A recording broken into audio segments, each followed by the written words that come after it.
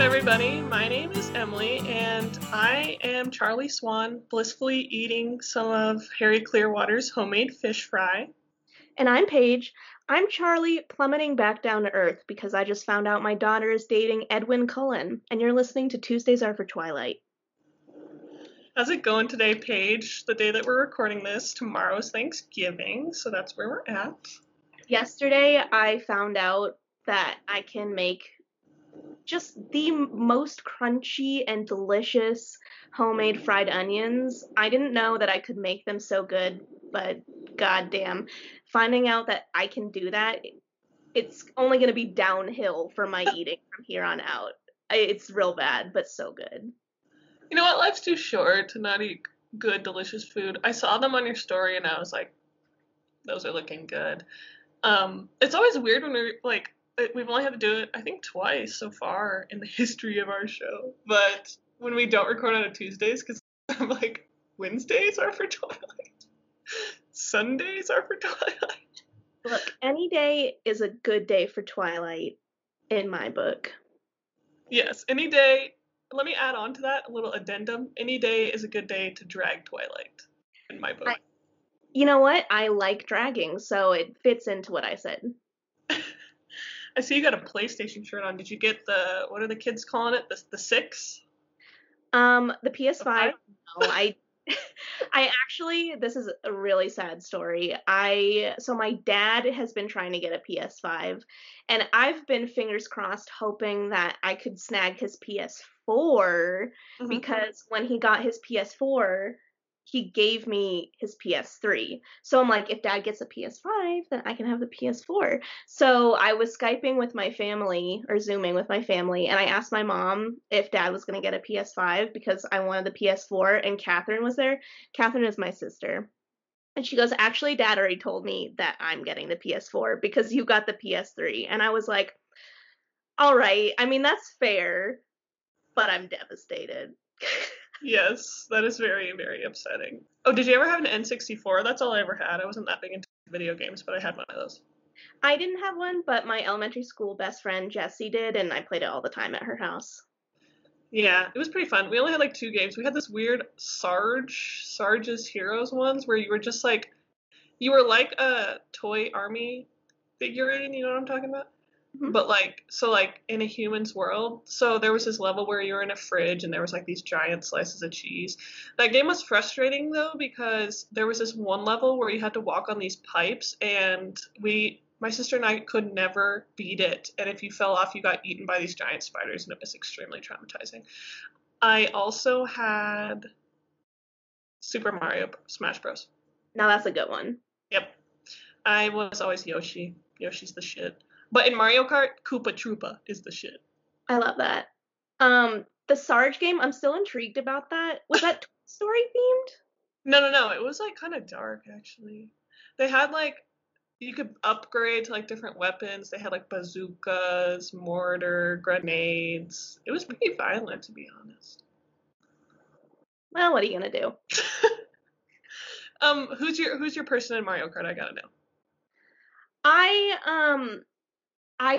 We never had any gaming system that could support Mario Kart, so it wasn't a huge part of my childhood, so I can only talk about it as now Paige, and I don't know anything about strategy. I just go solely on looks. I really like Bowser, just because he's so big. Oh my gosh, I always drag people who do Bowser because I'm like, why do you feel the need to be larger than everyone? Maybe it's just because I'm small. I just like feeling big. I don't know. But I also just like that he's a scary turtle too. Yes, yeah. No, it's totally fair and valid. I think I just hate Bowser because Koopa Troop was one of the smallest one except for like Baby Mario and Baby whatever. And I always get crushed by him and I get so mad. I also never had Mario Kart growing up, like in my own house, but I had a few friends that did, and I played it obsessively. Friend of the pod, Remy has it now. So when COVID is over, feel free to get beaten by me because I'm good. Just kidding, I'm not that good. I can only see that going poorly for me. Whenever I play like any of those kinds of games with someone who knows, I know it's gonna be bad, but I'm glad that I can be a part of it to make the other person happy for winning. That is the most type 2 thing you've ever said, and it is so type 3 of me to be like, I must win everything. It's like if I know I don't have a chance, like at least I know someone else is gonna win. However, if I'm doing something that I know I'm good at and I lose, that's really devastating for me. 2 wing 3, am I right? Am I right? Yeah. Yep. Yeah. Anyways, about Twilight. This is like the time of year when all the movies came out, except for Eclipse, the third one, I think. So it's weird. It's like kind of nostalgic. Mm-hmm. I think they all came out like around the 22nd through like 24th or 5th. It seems like a book that I would want to read, or movies that I would want to watch when it's chilly. Yeah. So anyways, this week we read chapters 17 and 18, The Game and the Hunt. So what were your impressions of these chapters? Well, I love the baseball part because I've been looking forward to it. I just really love seeing them doing something quote unquote normal. I don't know. I just really love that. I thought that the second chapter was incredibly intense, and I was like, why is it gotta be so intense? But then I had to also remind myself the Cullens are a different breed of vampire. Like, it's intense because not everyone is as kind. I don't want to say kind to describe Edward. Not as civilized, I guess, as the Cullens. So I'm like, why did it get so intense? Oh, right. They are lethal killers that want to eat human tissue. Tissue. Dead. I know there's the whole time I literally had this in my notes. The whole time I was reading that chapter, I could hear this really dramatic music that they play during this part in the movie. Literally like dun dun dun dun. It's so intense. I like literally want to play it for you right now, but I don't know even what it's called to look it up because it's like just instrumental. But true fans know what I'm talking about. Yeah, we can always pull the soundtrack up once we finish recording. For real. Or the score, I guess it would be. Not even the soundtrack. I don't know. Okay, so I don't know. I had my pen out like I was about to write a novel. Let me put that away real quick.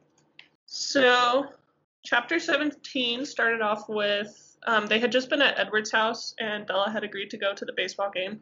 So, chapter 17 starts off with Edward driving her home. And when they get there, they realize that somebody's already there waiting for them, and it's Billy and Jacob Black. So, Edward immediately gets all tense and angry about it because Billy is there to warn Charlie about Bella spending time with the Cullens. So Bella's like, go away, I'll deal with it, go away. Which, good idea, just want to say that. And on page 349, he says, that's probably best. Be careful, though. The child has no idea. And Bella gets mad at this, and I also was mad at this. I've brought this up before, but I'm like, why does Edward refer to people their age children? They're your age. Even if they're not your technical age, because you're 104 or whatever, they're your girlfriend's age. It makes me think of, like, when you were 15 and you're talking about someone who's maybe 11 or 13, or regardless, anyone who's a little bit younger than you but isn't a child, you say, like, I don't know, they're like 12 or something. That's what I think. He's just like, he's a child. I'm like, he's like 2 years younger than you, quote unquote. He's not really that much younger than you. Yeah, he's just being petty, I feel like. Well, yes. That's a given. So Edward leaves. Well, before he leaves, so top of page 350, I'm like, was this necessary? Was it necessary? I feel like this is so just like teenage bullshit. This guy's literally freaking out because his best friend's daughter is dating a vampire, and you decide to not only kiss her in front of him, but kiss her under the edge of her jaw, aka her throat. That has such 17-year-old douchebag. Yeah, I was gonna say captain of the lacrosse team energy. We're both right. We said the same thing. So annoying. It's like, all right, Edward, go try out for lacrosse. You know what? I don't even want to. Lacrosse doesn't even deserve him. Or, like, he doesn't deserve lacrosse because I started to like lacrosse more after I watched Teen Wolf. Let's get real. I think that my interest, I mean, here I am dragging lacrosse players, although I wasn't like lusting after all of them in high school. Let's be honest. Um, but I think my interest in lacrosse made me love Teen Wolf that much more. Yeah, I don't think that's the case for me, even though I dated a lacrosse player. Awkward. But I think my love for Teen Wolf made me slightly interested in lacrosse. So maybe the opposite.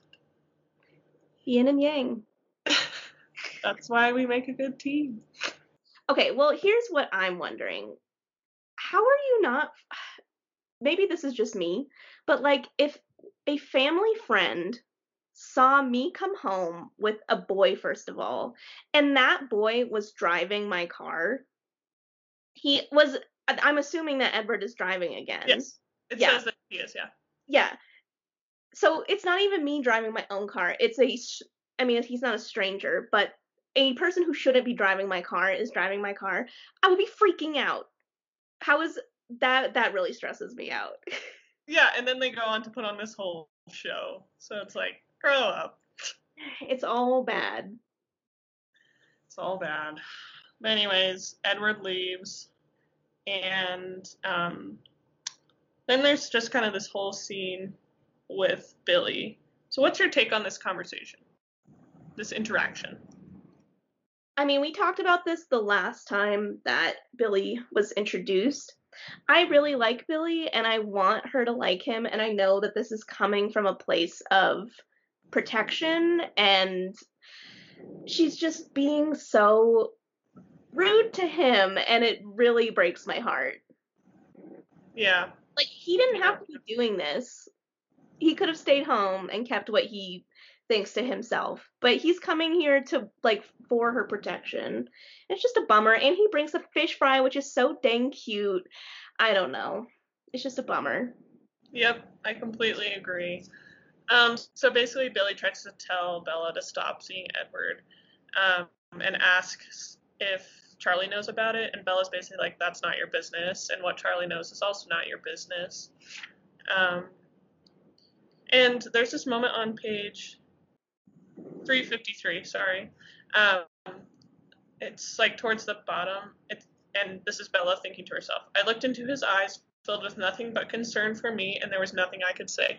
And I literally just wrote crying emoji in my notes, because he just, like, he wants her to be okay. It's not like he could have just hopped in his car and drove down here either. Like, he is in a wheelchair, so he can't drive himself, so he had to get his son, who maybe had plans, maybe didn't, who knows, but, like, he went to all this trouble.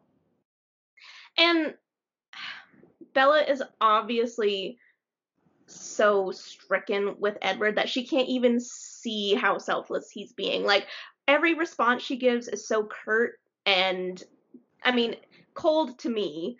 I know that she thinks that she's doing the right thing, but I didn't like any of it, personally. Me neither.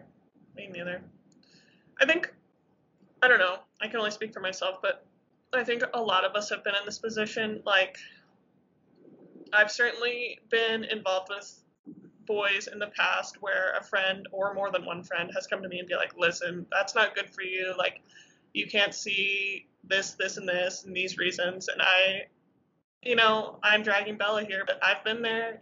I've been like, you don't, like, I have to make my own choices. You don't decide for me, all this stuff. So I get it. And I kind of feel like that meme where, have you seen it where it's like, these different options of an answer, and the one that's filled in is this, I'm in this photo and I don't like it. Yeah. At least you can look back on that now and apply what you've learned to this situation, so we can, I don't want to say drag Bella, but look at her with a critical eye. That's the literary version of dragging. Yes. Write that down, kids. Use it in your next paper. So, the whole time poor Jacob has been looking for a picture that's not even in the car. It's like, how did you not see right through this one, Jacob? But at that point, they pretty much leave. And Bella's getting ready to go to the baseball game. Jessica calls and tells her about the dance and that Mike kissed her. Yay! That was really cute, but when she called and it was like, oh, it was Jessica on the line, I was just like, when was the last time that Bella did something so innocent as to talk to your quote unquote best friend? I mean, she's not her best friend, but like your Cal pal, talk to them on the phone about like a boy kissing you. I don't know, it's just like I forgot that Bella is like a 17-year-old girl who could be doing these things. Right. And it's so weird. Every time I read this book, I get the sensation that this like last little section that we've been reading is like forever, but it's literally been like 2 days. It's been one weekend. Because, and it's crazy when Jess is like, I'll see you on Monday, like in 2 days or whatever. It's like so weird to me. I mean, a lot happened in, like 100 pages. Yeah. A lot of new information brought to the table that you didn't know 200 pages ago. Yes, and it's only just now ramping up, girlfriend. Also, when she's like changing, getting ready, I wrote, at least she took the khaki skirt off. Thank Seriously. God. Burn it while you're at it. So then before Bella can get into any details about Edward, her dad comes home, so she has to hang up. So then Bella fixes his fish fry, and Charlie asks her about her day, and then she's like, this morning I was over at the Cullens, and that's when she has to break the news. Like, I literally lied to you less than 24 hours ago when I said I wasn't dating anyone. I'm literally dating someone.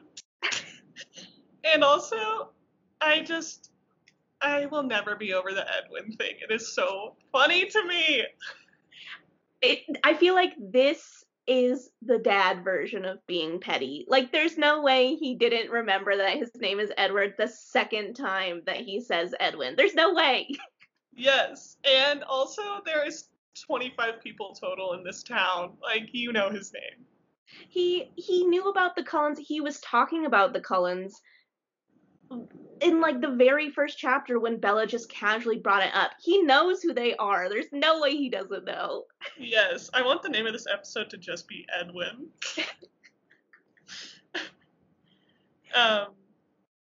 So then he asks if Edwin is her boyfriend, and she says, sort of, I guess, and then says that he's coming over soon. So then he, speak of the devil, shows up, and this goes about, you know, how I expected, at least, like, the whole awkward, like, I actually thought it was going to go on longer, and they were going to, like, sit and have a conversation, but Bella kind of gets them moving and gets them out the door. Basically, all that happens of consequence is that Charlie says, you take care of my girl, all right? And then Edward says, she'll be safe with me, I promise, sir.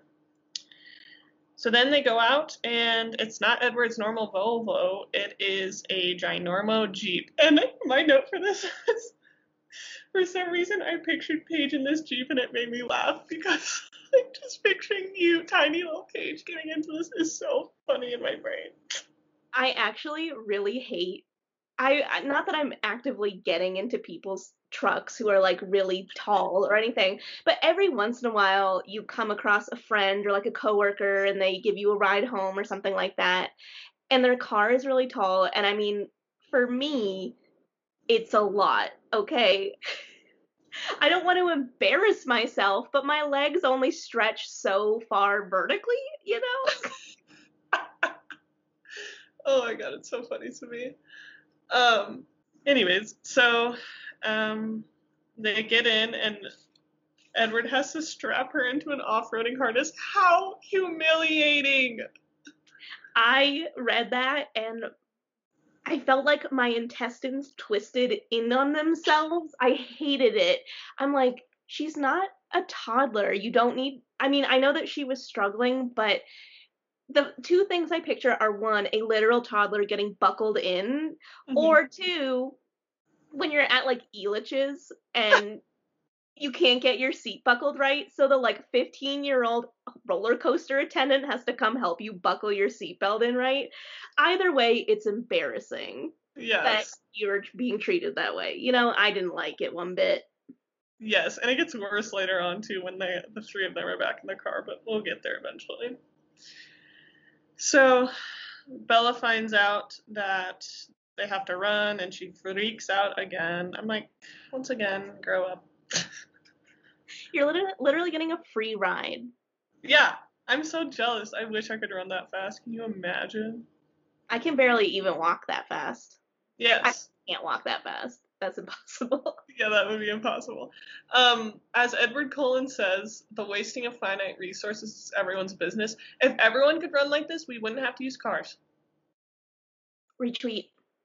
Get on it, scientists. I'm waiting. What if we all just like hoverboarded to work? That'd be crazy. Did you ever watch Treasure Planet? A long time ago. There was a mode of transportation in that really struck me away as a kid. I was like, there were things that I used to pray for as a kid before bed. Like, I wanted Digimon to be real. I wanted Pokemon to be real. You know, the things that you pray for as a kid. And one of the things was, I want a hoverboard like Jimmy from Treasure Planet. Are they kind of like the ones that quote unquote hoverboards that are on the market now, or is it different? It's almost like, um, what is it, Wade? What are those things where it's like a surfboard, but with almost like a ship's sail on it, and you like lean?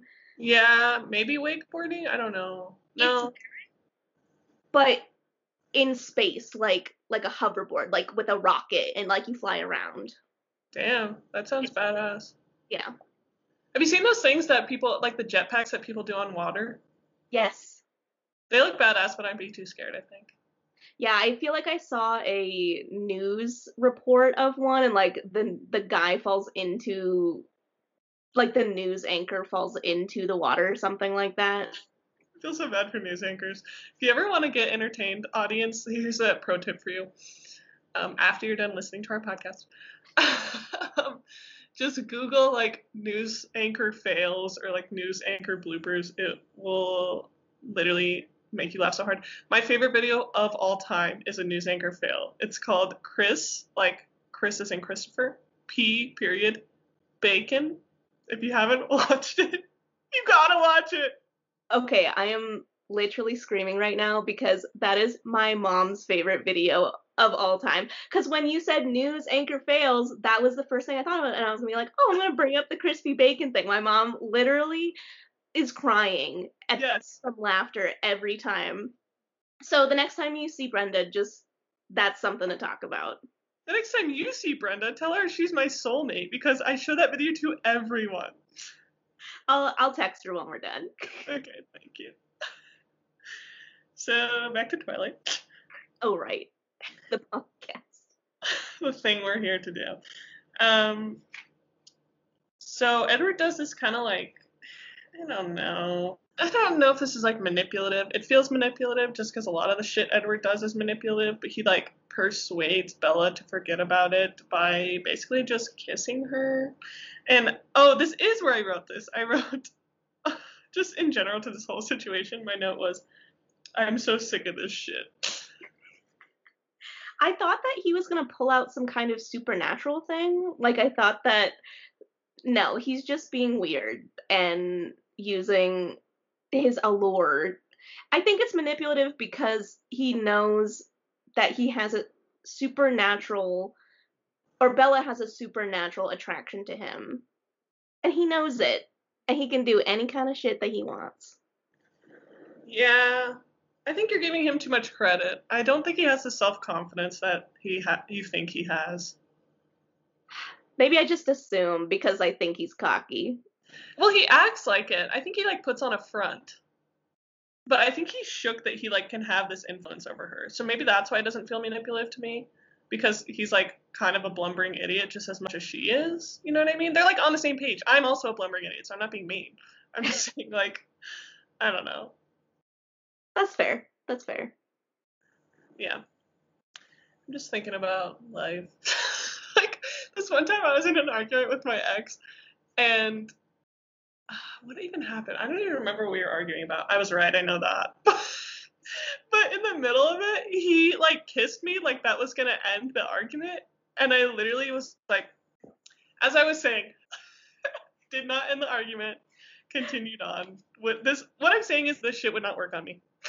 Yeah, I'm in your situation. In what world would that ever work? In the middle of an argument? Like, I've forgotten everything. You're right. Yeah. It doesn't work that way. Yeah, especially on someone like me who lives to argue. It is my favorite hobby. If y'all heard some beeping just now, sorry, that was my dishwasher. She's clean, folks. I'm clean. I have the world's smallest dishwasher. Not really, but it works for me because it's just me. It's an Emily-sized dishwasher. I love that. It's nice. So then Bella has this same reaction. Don't even want to talk about it. Spend oxygen talking about it. Edward gets all mad. They run to where they're supposed to be. And Bella is all in a huff and like tries to walk away without him and go to the game without him. And I actually don't blame her that because she thinks he's mad at her and like she's like, oh, so you're the only one who's allowed to get mad, which I was like, good line, I like that. Put that in my back pocket. And he's like, I'm not mad at you. Where is it? I infuriate myself. This is bottom of page 365. The way I can't seem to keep from putting you in danger. My very existence puts you at risk. Sometimes I truly hate myself. I should be stronger. I should be able to. I place my hand over his mouth. Don't. He continues, I love you. It's a poor excuse for what I'm doing, but it's still true. I mean, this is a nice moment, I guess. It is nice, but I was really feeling that way the first half of what he was saying, where he's like, I'm mad at myself because I can't help myself from doing this to you. I still, before we read the other chapter, I still felt like something bad was going to happen. And knowing that Alice has some kind of pre-awareness of these things, when he like promises to keep her safe to Charlie's face, it's like, that just like made me upset, like reading this line, that he knows he's doing it, and like he would say that to her dad, and he would like bring her to a situation, because like I said, I was surprised with how intense the next chapter is. I can't even imagine how Bella's feeling as herself in danger in a situation like that. So it's just like, it, when I was reading that, it just did make me frustrated at him as well, because he's like knowingly doing these things. Yeah, I think that's really fair. I don't know. I think it's a catch-22 because I think that like either way, he would hurt Bella. Like if he was going to avoid her, he would hurt her. He's hurting her now. So it's like, what are you gonna do? It's a good point. It's hard for me to be like actively putting someone you love, because he just said it, he does love her, in danger, or causing her heartache for maybe like a year or two. I don't know. It's just like, she could die from the first thing, you know? Yeah. But again, you have to give agency to Bella because she's made it clear she's down to do that. You're right. She's made her choice. Yeah. I think it just bothers me because he shouldn't be able to choose for her. I mean, he should be able to choose for himself. Yeah. And that's a different issue, but I don't know. Whatever. There are so many cats in this podcast right now. All 3 cats are present. Well, Muffin's not here. That would be the best if he was here, but there would be a lot of screaming if he was here. That's true. So, this is when they get to the clearing where they're going to be playing the game. And this is kind of the first real interaction we have with Emmett. And he's kind of messing with Edward, says that he sounded like a bear choking. Do you have any, I know, like, obviously you get more of him in this chapter and the next chapter. Do you have any impressions of Emmett? I liked Emmett. Very first impression, I would say he came off positively. Like, for example, Rosalie, first impression came off negative. So, like, you already are kind of predisposed. But, I mean, he's joking around, like, immediately right here. So, he's not weirded out by the fact that Bella's there. He seems comfortable, and feeling like he can be himself. So I felt positive about him, and then the more I read, I felt even more positive about him. Yeah. Yeah. I don't know. I don't know if I go so far as to say that Emmett is my favorite character, but he's definitely up there. He's such a himbo. Do you know what that is? That's what the Tumblr people call him. Mm-mm. It's like a male bimbo. Was it Emmett, that meme that I sent you where I was like, I Yeah, don't stand this? yeah. Paige will occasionally come across memes on Facebook or something. Luckily, she like. I don't think any of them have been spoilery up to this point, but she sent me. What was it? What did it even It was say? like a denim couch or something. Yes, and it was a denim couch. We should look up the user, but because I still have it on my Instagram for sure. But it was like, what if we kissed on the jouch or whatever? It was so funny. I'll look. I was like, this is Emmett flirting, and I'm like, I don't know about this, but I guess it's funny.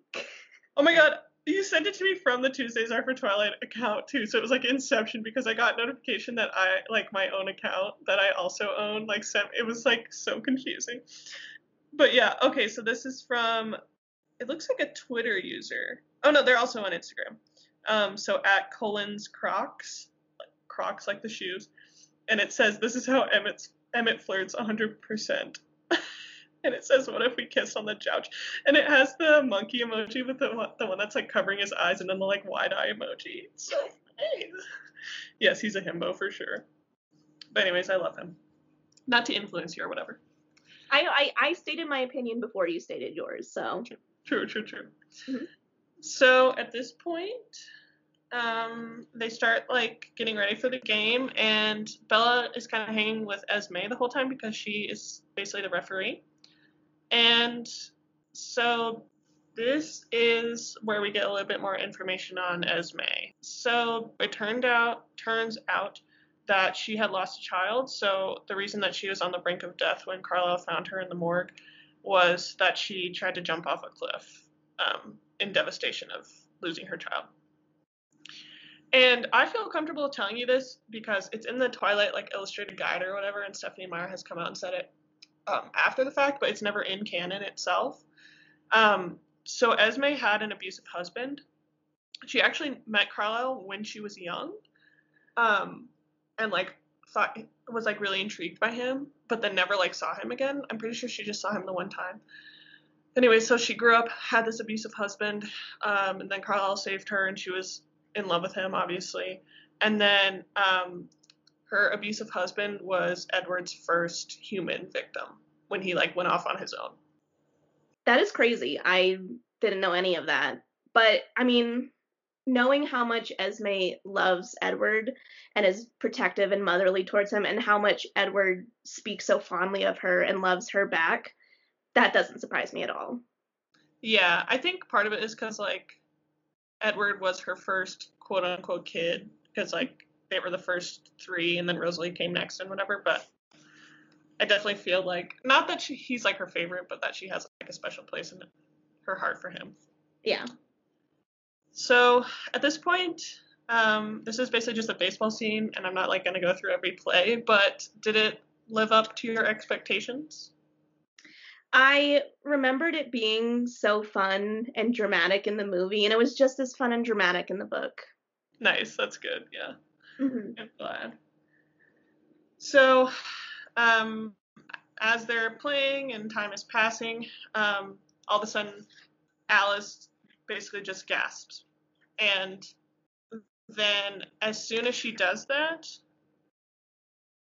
sorry, I'm like trying to find where I'm at. Okay, yeah. As soon as she does that, Edward runs instantly to Bella's side. So everyone's kind of like, what's happening? And basically the others that Alice had foreseen coming to the Forks area are changing their course because they heard them playing and want to come. And so Carlisle is kind of like, well, can you and Bella leave like right now?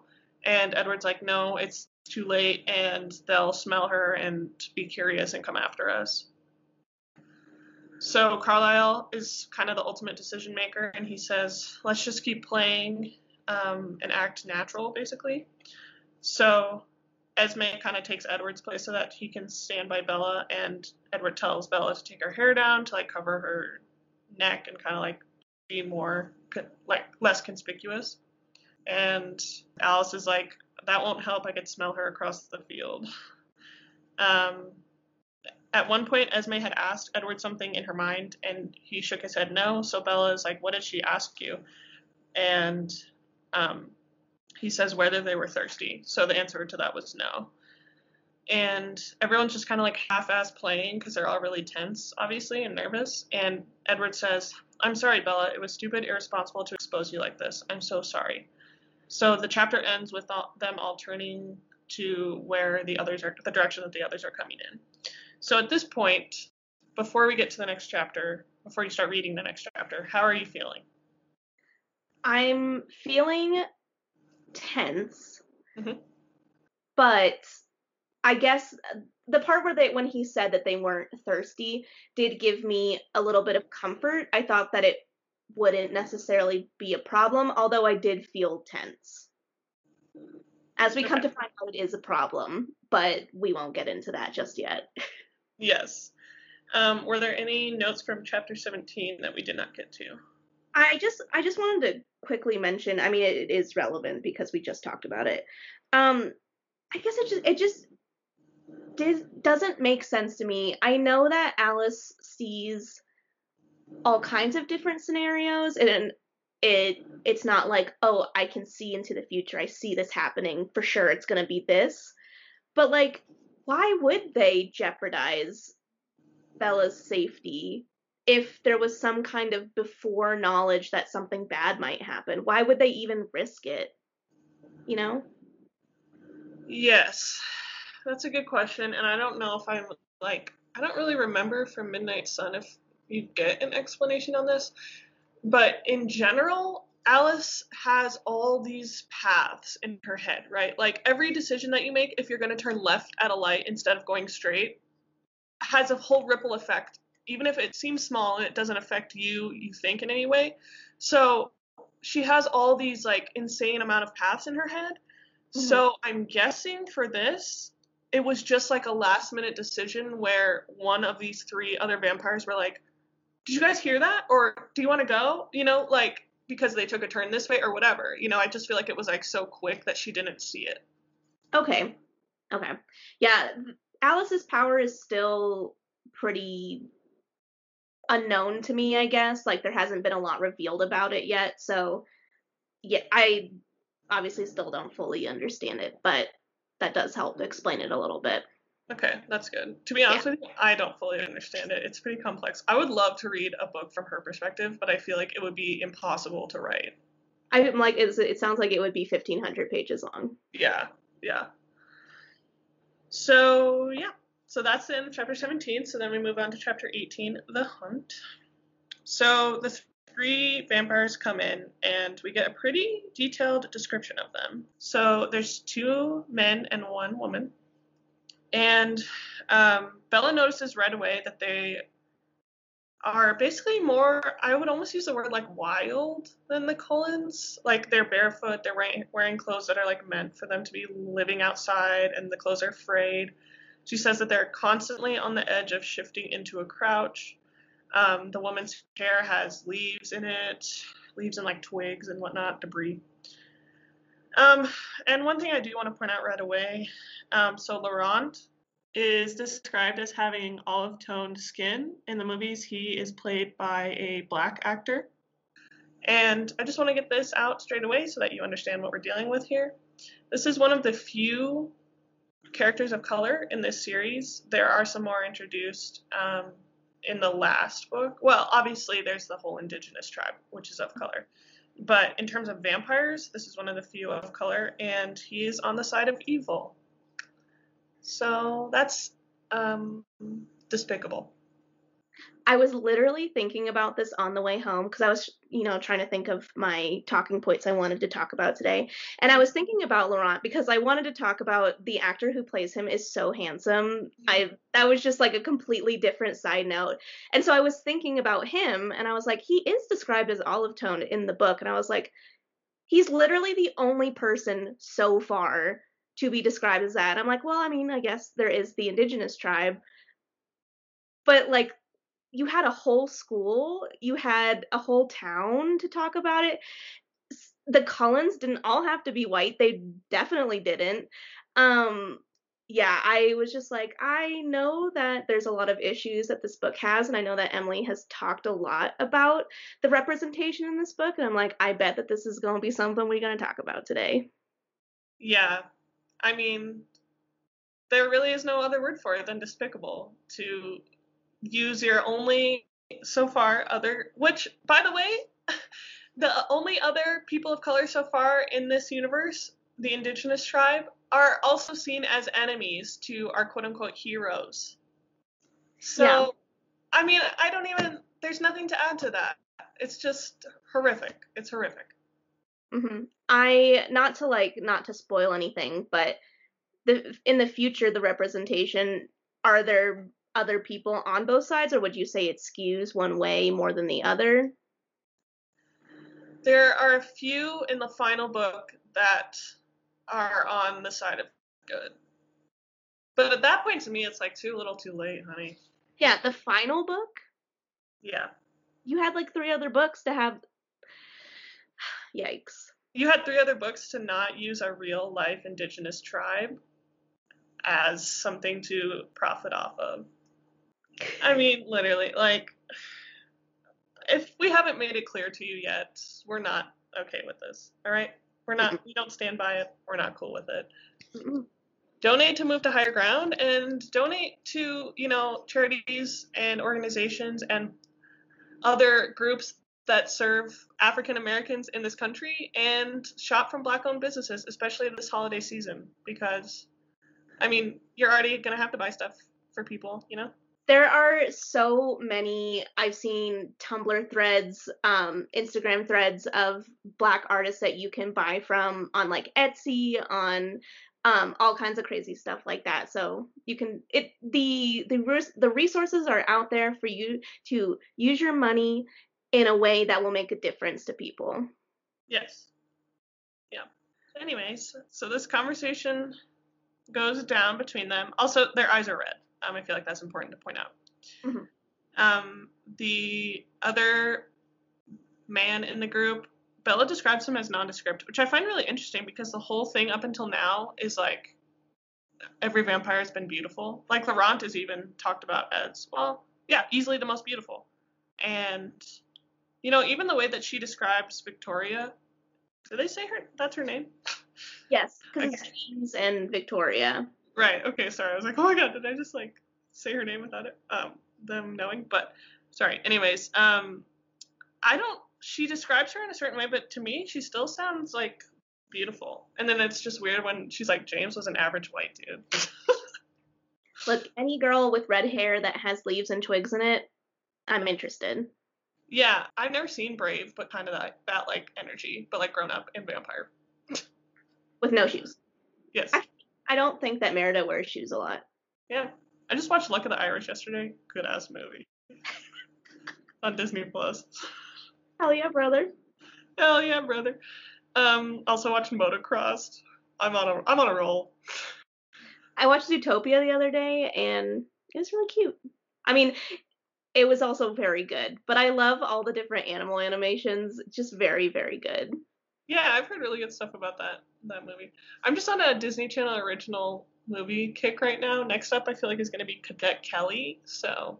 Ooh, that's a good one. It is a good one. I'm sure you watched the Halloween Towns last month. I have actually never seen the Halloween Towns. Really? Yeah, the thing about, you wouldn't know because you're the oldest.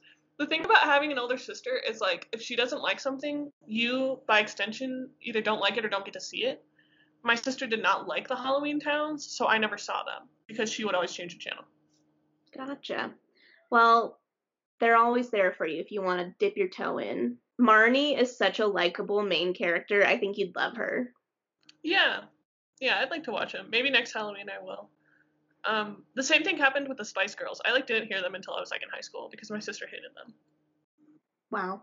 I'm trying to think about the things that I hate that may have had an influence on Catherine. I mean, Donald Trump definitely, but I think she hated him kind of around the same time that I did too. Yeah. Maybe cottage cheese. I don't know. That's so funny. Yep.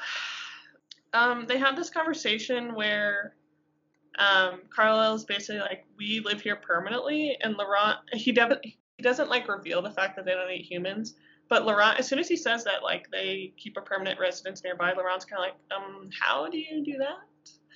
Yeah. And so at that point, Carlisle is like, he invites them to come over to their home and talk comfortably, and also asks them to not hunt in the immediate area, and Laurent agrees. So Carlisle kind of tries to break up the group, and at that moment, the wind kind of picks up, and that's when James gets a whiff of Bella, and they all realize that she is a human. I'm sorry that you brought a snack line.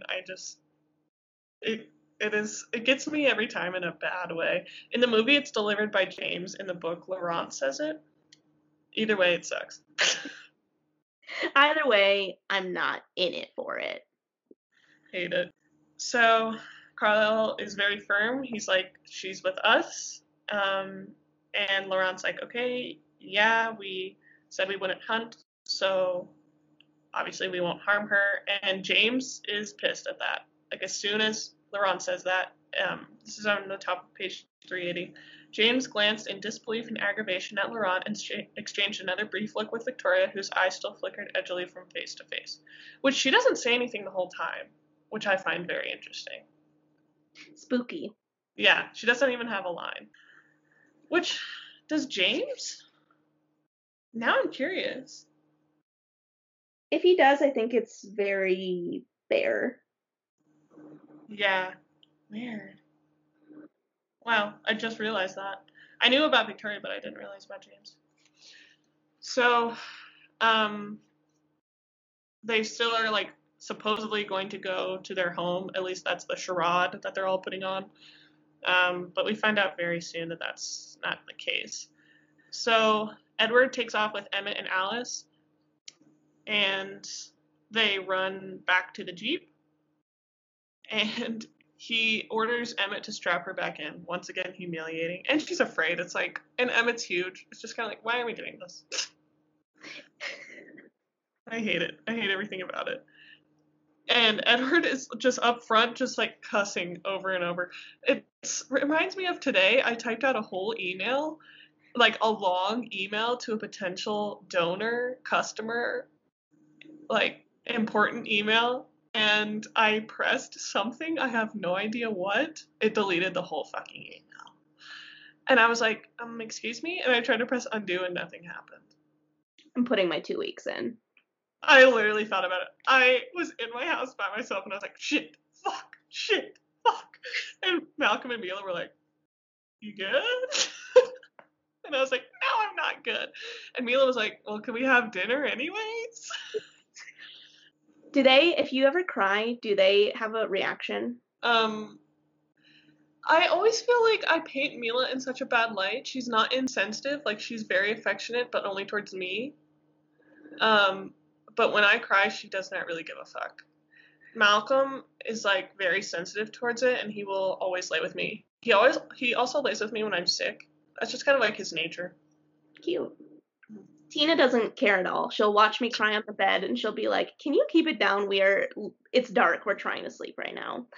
I used to live with my old roommate Jenna had a cat, Addie, she's the sweetest little cat, and if you cried and she was around to hear it, she would be like, I'm here, let me rub on you, let me like lick the tears off of your face, let me make beep, beep, beep, beep. She'd make little noises to try and like get your attention. She was, oh my gosh. Jenna does a parlor trick now where she fake cries and Addie like comes to comfort her. It is so cute. That is incredible. Yeah, she doesn't do it a lot. I should put a disclaimer out there. She doesn't play with Addie's emotions like that a lot because she says it makes her feel bad. But if she does do it, Addie will have a response. That's so cute. Anyone who says that cats are like not affectionate or heartless, it just makes me think that you can't commit to relationships enough to like get the good out of someone. You know, like not that you have to commit yourself to every single person, but like investing time into a friendship to like really reap the benefits out of it, that's what owning a cat is. Yes, that's tea. Hmm. So then this long and intense car ride ensues. And Edward's going 105 miles an hour, par for the course for him, in the opposite direction of town. I understand that he's trying to get away and that was his original intention. Where were you going? Where were you going? He's clearly so angry. He's just blinded by his own fear and frustration. And it's like, I can fully see me not doing this. I would never do this. Like being so angry and knowing I have a part in this. This is somewhat my fault. And that makes me even angrier because Yeah. I know it's on me, so I can see why he's feeling this way. I don't like it, but I can see it. Yeah. I don't know. I saw this post not that long ago that was like, why did they not just fight him right then? They could have taken him. And that's kind of how I am. Especially when I mess up, but just whenever I'm in a tense situation at all, I'm like, I think part of it is my OCD, but I'm like, I have to fix this right now. Like, what is the most expedient way to fix this literally right now? And in my brain, that would have been just like taking him down right there. And I'm like, you all could have taken him. Well, whatever. I don't know. Whatever. Keep in mind though that he is driving the vehicle and they're going 105 miles an hour. No, I mean in the clearing with James. They should have just taken him down right then. I thought you were saying like Emmett and Alice should have fought Edward in the car. I was like, Emily, that doesn't sound like a good idea. Yeah, sorry for just using pronouns and not any human names at all. Sorry about that. No, I just mean like I know there was 3 of them, but I'm kind of like they probably like I don't know. I have no way of predicting, but I have a theory that Laurent might have just like run away because like self-preservation because you like 3 against 5 and they don't even know their talents like I was feeling the same way. Because I think Emmett says it a few times like we could take them, like we outnumber them, we're stronger than them.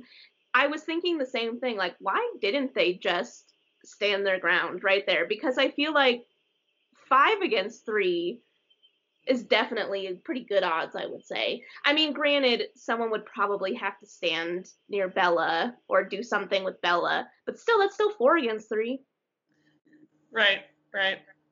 Or is it But 6? instead, no, it's 5. So there's 3 couples and then oh no wait 6 vampires.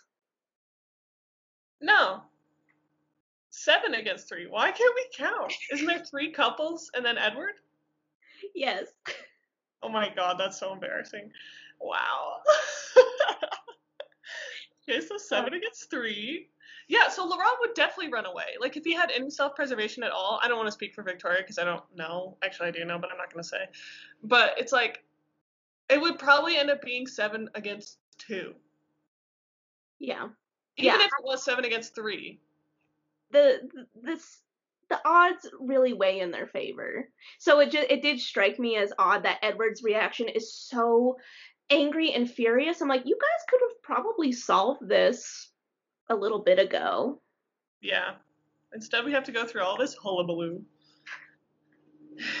So at this point, basically, Edward gets into an argument essentially with Bella and also Alice.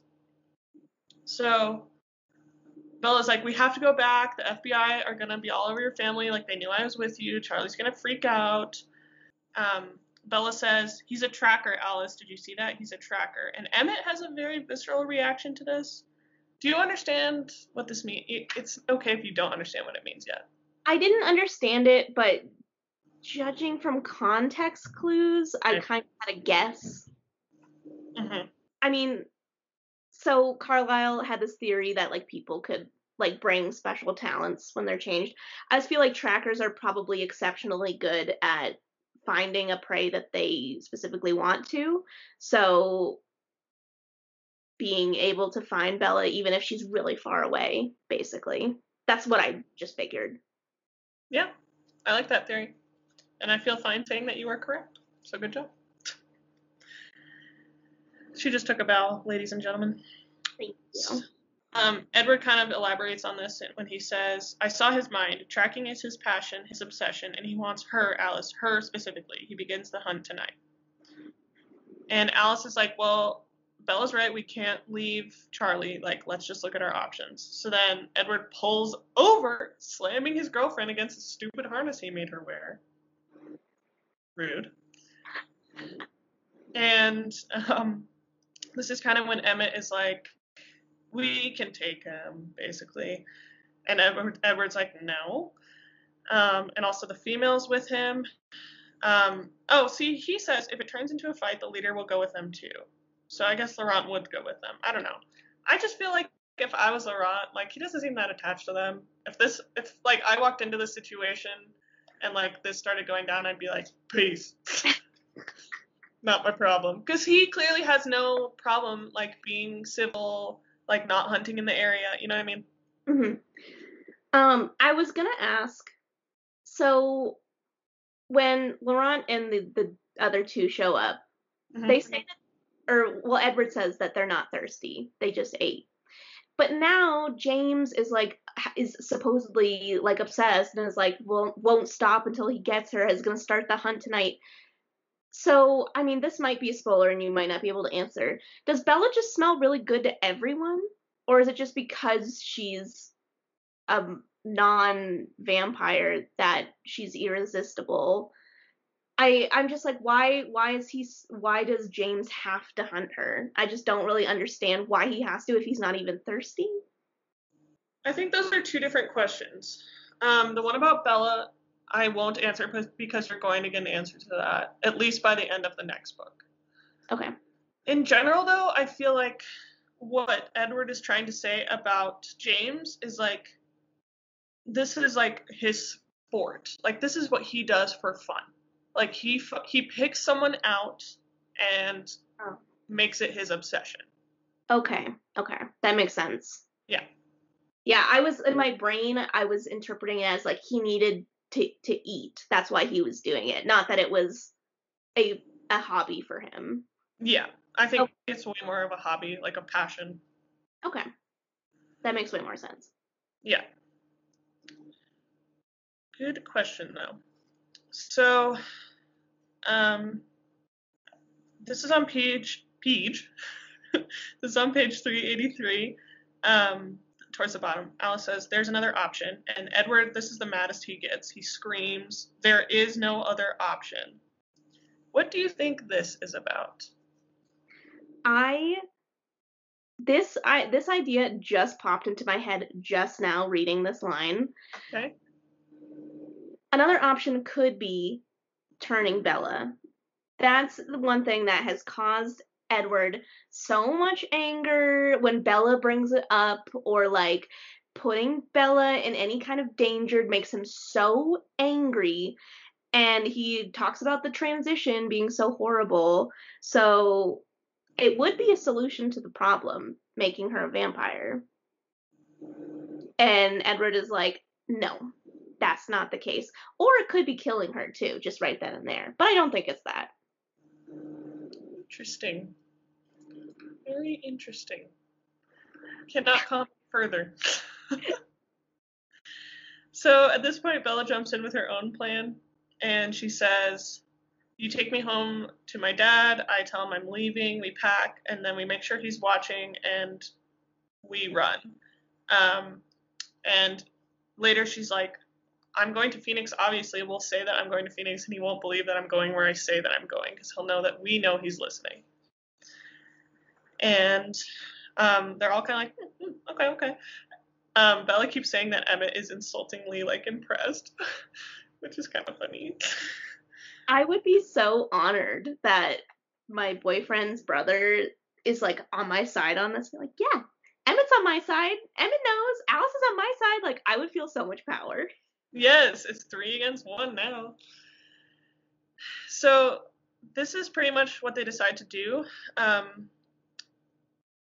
But they kind of flip-flop on, like, the groupings, like, who's going to be taking her where. finally they decide, well, Bella's like, you should let me go alone. And he's like, obviously, which is stupid. That's a dumb idea. Yeah, no, that's not smart. But basically they decide that Alice and Jasper are going to take her because they think the tracker is going to believe that she's wherever Edward is. So they're like, oh, we'll throw another like wrench in it to confuse him. And Edward is like, can Jasper handle this? And Alice is like, give him more credit. And then I'm skipping ahead a little. I'll go back in a second. But Edward says, oh, no, wait, I don't want to do that yet because that's the end of the chapter. But basically, Edward gives, sorry, I'm jumping all around. Edward gives Bella 15 minutes.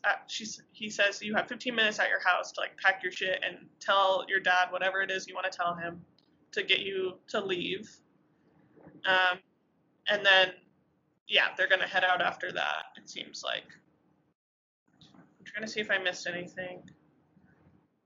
Yeah, so then the plan is for like Edward to kind of lead James, the tracker, along on this like chase, and then he can switch out with Alice and Jasper once he's like off their trail or whatever, so that Edward and Bella can be together.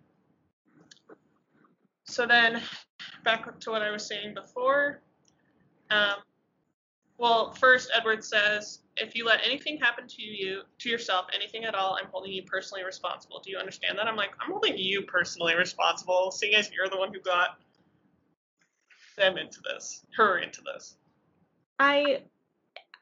That left me utterly speechless. I was like, this is hardly... Bella cannot be solely blamed here. Yeah.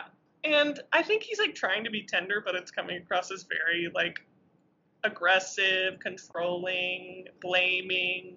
Are you talking about this specific part, or are you talking about pages 1 through 388? Period. So yeah, I had jumped ahead to this earlier, but yeah, he asked about Jasper, and then Edward says, can you handle this, to Alice? And Alice is like, basically the vampire version of fuck you. She like snarls at him. And Edward smiles. The last couple sentences are, Edward smiled at her, but keep your opinions to herself, he muttered suddenly. Okay, couple of questions for you. What do you think of this plan? I thought it was really complicated, which, I mean, maybe it has to be complicated given the situation.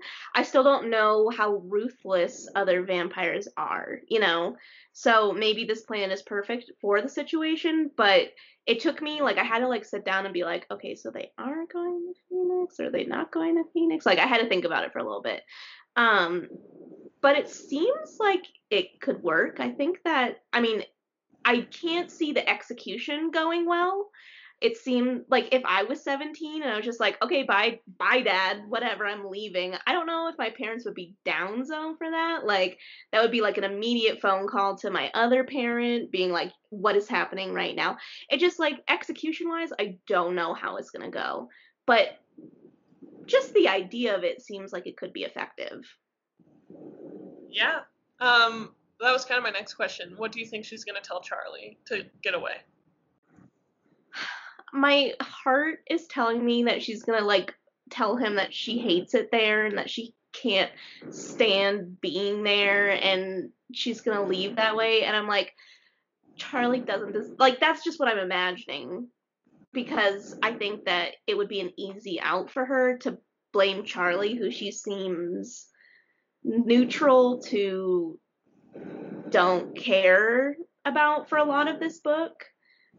It would just be an easy solution for her, and I'm like, don't do it to him. He just wants to enjoy his fish fry. I know.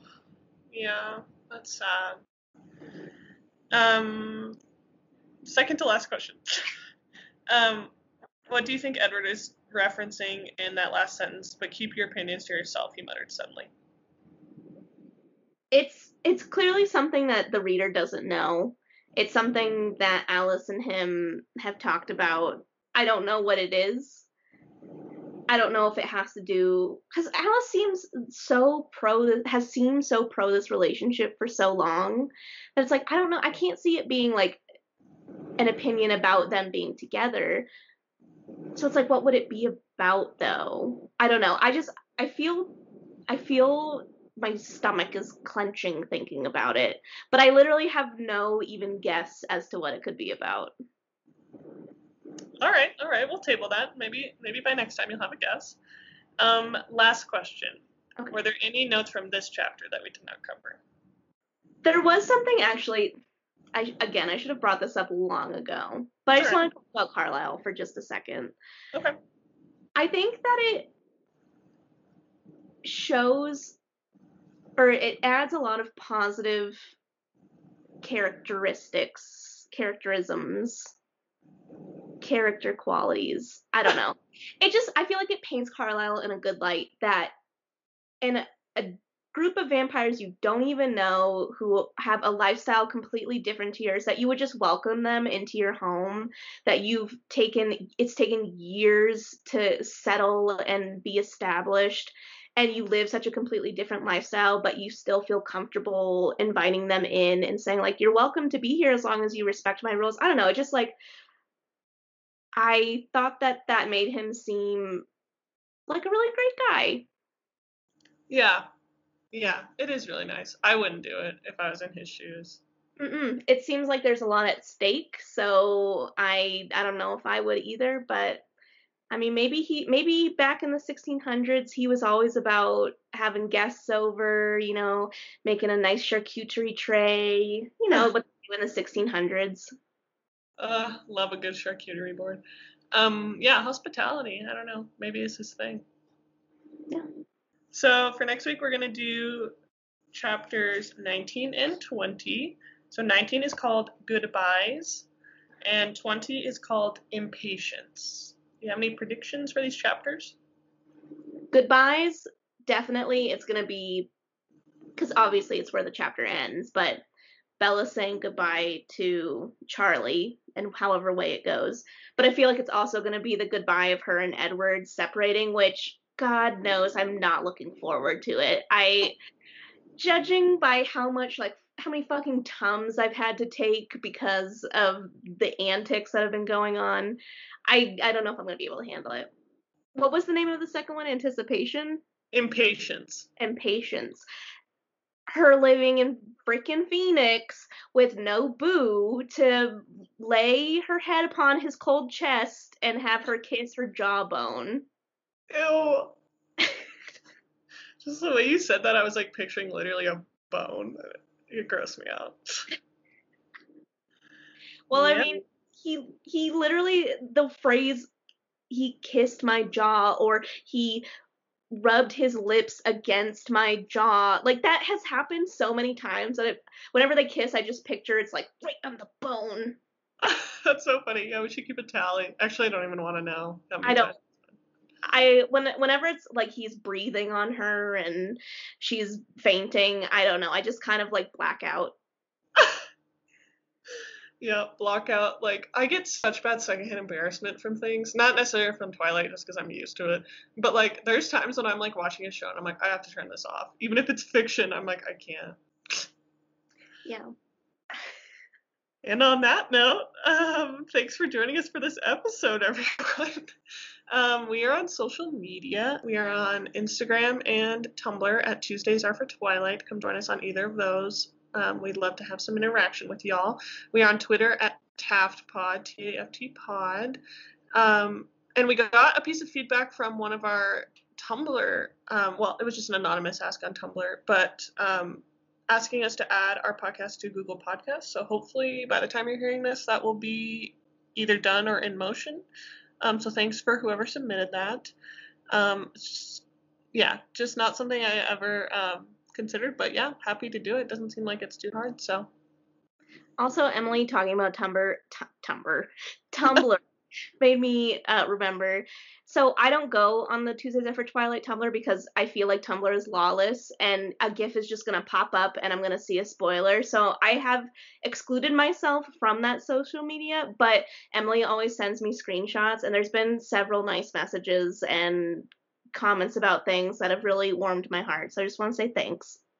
Yes, definitely. Yeah. And I'm always reblogging stuff that is spoilery too on our own page. So I'm like, yeah, this is not a place for Paige. So, but just know that if you've ever said anything nice that has not been spoilery, Paige has also seen it. I've sent it to her. So. It's true.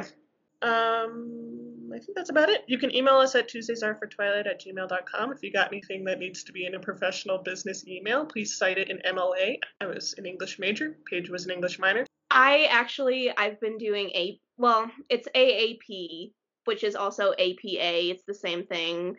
But MLA is my homegirl. I love her. Yeah. I only did APA because I had to. Yeah. I'm still giving APA 2 thumbs down because I had to do it for one class in college and I was like, meh. Yeah. Yeah, MLA is just right to the point. It is. It's beautiful. But anyways, we've gone on too long at this point. We need to go. Yeah. When this comes out, it'll be December. So happy December, everybody. Hope you had a safe Thanksgiving holiday if you are a listener from the United States. If not, hope you had a good last week of November. And yeah, just stay safe out there, everyone. You know, do the stuff. Wash your hands. Wear a mask. Keep your distance. Eat your leftovers. Eat your leftovers. Is that what you said? Yeah. Amen. Yeah. No food waste. And yeah, we'll see you next week for chapters 19 and 20 of Twilight. Bye, guys. Bye. Our amazing intro and outro music was performed by Danny Plowman and produced by Alberto Beltran. You can follow Danny at Danimal6, and that's 6 the word, not 6 the number, Danimal6_ on Instagram.